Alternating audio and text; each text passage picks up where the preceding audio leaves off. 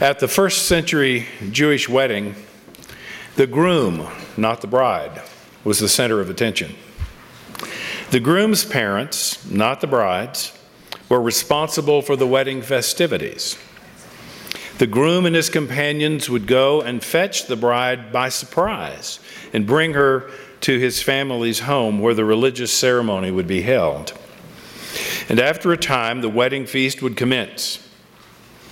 It was a matter of great honor and significance for everything to go smoothly and for all the guests to be treated with superabundance of food and beverage.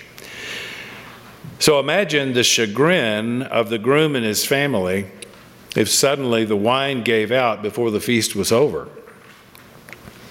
It is at this point of impending embarrassment and imminent social disaster that Jesus and his mother enter the scene.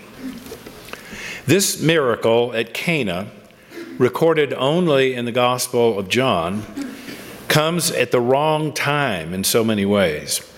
It took place on the third day, an unmistakable pointer to the resurrection of Jesus. The village wedding feast is a foretaste of the marriage supper of the Lamb at the end of the age. It comes at the beginning of the Gospel of John. It isn't attached to any long discourse of Jesus, as are the other signs in John's Gospel. Jesus himself complains that it is at the wrong time, Mother. And yet he responds to the immediate need of the community, and he creates not just some wine, but the best wine, the very best wine. And he does it in abundant quantities. Plenty of wine at a first century Jewish wedding is a necessary element because from the time of Moses, you see, wine is the symbol of the lifeblood. It is blessing. A wedding with no wine is just not a wedding. But they ran out. A disaster. Jesus enters into their need and blessings flow in abundance.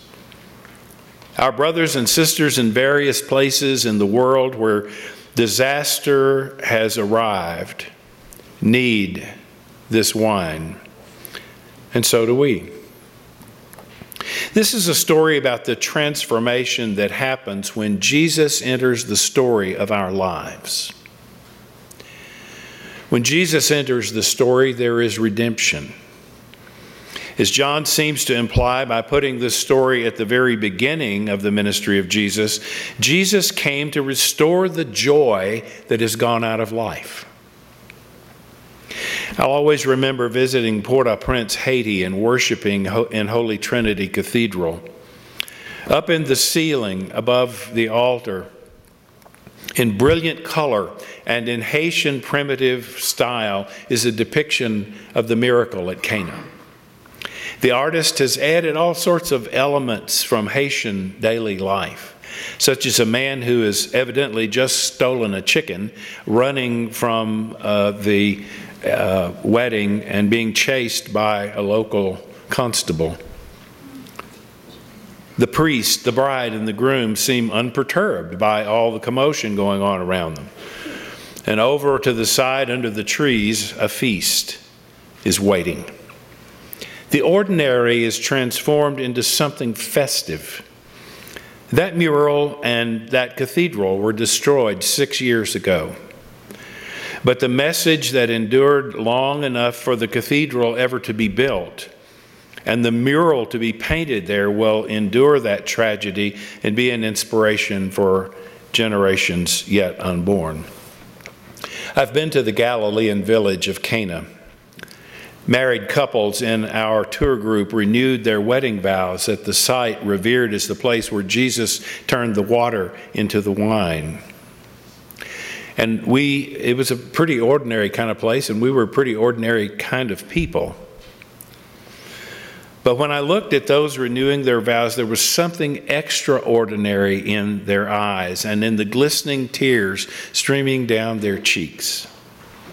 They'd been married for years, most of them, and they'd become accustomed to one another in so many ways. But in a moment, water was transformed into wine. Old married people were transformed into brides and grooms, and things which had grown old were being made new. When Jesus enters the story, diversity is transformed into oneness. In the dimension of God, opposites not only attract, they're brought together in a mysterious, purposeful, loving union. In that realm, a true unity emerges out of an incredible diversity. As two people become one, so the human and the divine, the dark and the light, the good and the bad, friends and enemies, the lost and the found, the slave and the free, the Jew and the Greek, death and life are transformed when God's Messiah enters the picture. It seems the great transformation happens only in the presence of great diversity. Tomorrow is the start of the week of prayer for Christian unity, a time when we are called to pray especially for the oneness of all of Christ's followers throughout the world. That disaster that destroyed the cathedral in Haiti 6 years ago, the Syrian refugee crisis, acts of terrorism, and numerous natural disasters around the world have prompted an overwhelming experience of solidarity among Christians of all communions with suffering people. Differences are often dissolved in the face of disaster. It's a shame that it takes disaster to bring people together. And sadly, the hot topic of conversation at the Anglican Communion Primates meeting last week was not helping suffering people, but the primate's statement scolding the Episcopal Church for our stance on inclusiveness. Their statement is a painful prelude to the week of prayer for Christian unity. Today's psalm celebrates the boundlessness of love divine. It knows no boundaries. It knows no time. It knows no space. It permeates the universe for those who turn to receive it and to accept it. The epistle today praises the way the Holy Spirit works through diversity. And the gospel shows us that the power of God is at work in the midst of life's most painful, embarrassing moments, transforming diversity into oneness. We don't have to be cut off from others who are different. God can unite us in the mission of love. Our presiding bishop has suggested that it might be our vocation to lead the Anglican Communion to that very discovery, and I pray that he's right. And finally, when Jesus enters the story, despair gives way to hope. At the wedding feast, the mysterious resources suddenly went out of the party. Bounty and scarcity were suddenly staring one another in the face. The groom and his family must have felt despair. And just as suddenly, Jesus put life into that which was lifeless, joy into that which had lost its effervescence, and all was transformed into a mysterious and wonderful hope as his glory was revealed. In the face of tragedies, people often ask, where is God? Is there any hope? They have a feeling of God forsakenness. Some people believe bad things happen because God is punishing people for something they or their ancestors have done. But whenever Jesus was confronted with that kind of thinking, he rejected it. And as Emmanuel, God with us, Jesus demonstrated that God is not there to condemn, but to heal hurts, bind up broken hearts, and comfort those who grieve. When Jesus enters the story, despair is transformed into hope. Tragedies, disasters, and disappointments of every kind are occasions for some to find fault and to place blame and to condemn, but not for us.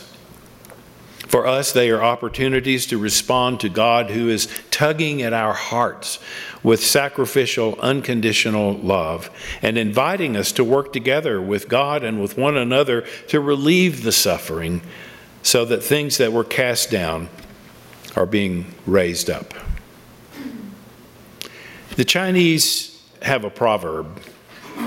The nightingale sings not because it is happy, but because it has a song. The nightingale sings not because it is happy, but because it has a song. Christians can resonate with that idea because our hope is not based on external circumstances, but in the peace that comes from a trusting relationship with God.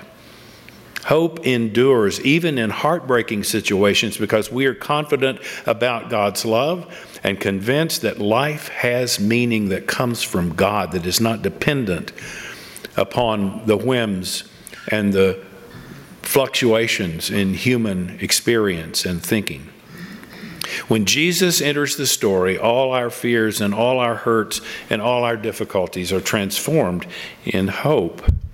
And we sing not because we're happy always, but because we have a song. We have a faith. We have a relationship with a loving God. Let me ask you something today. Do you know what it is like for Jesus to enter your story and change your water into wine? If you do, how long has it been since that happened?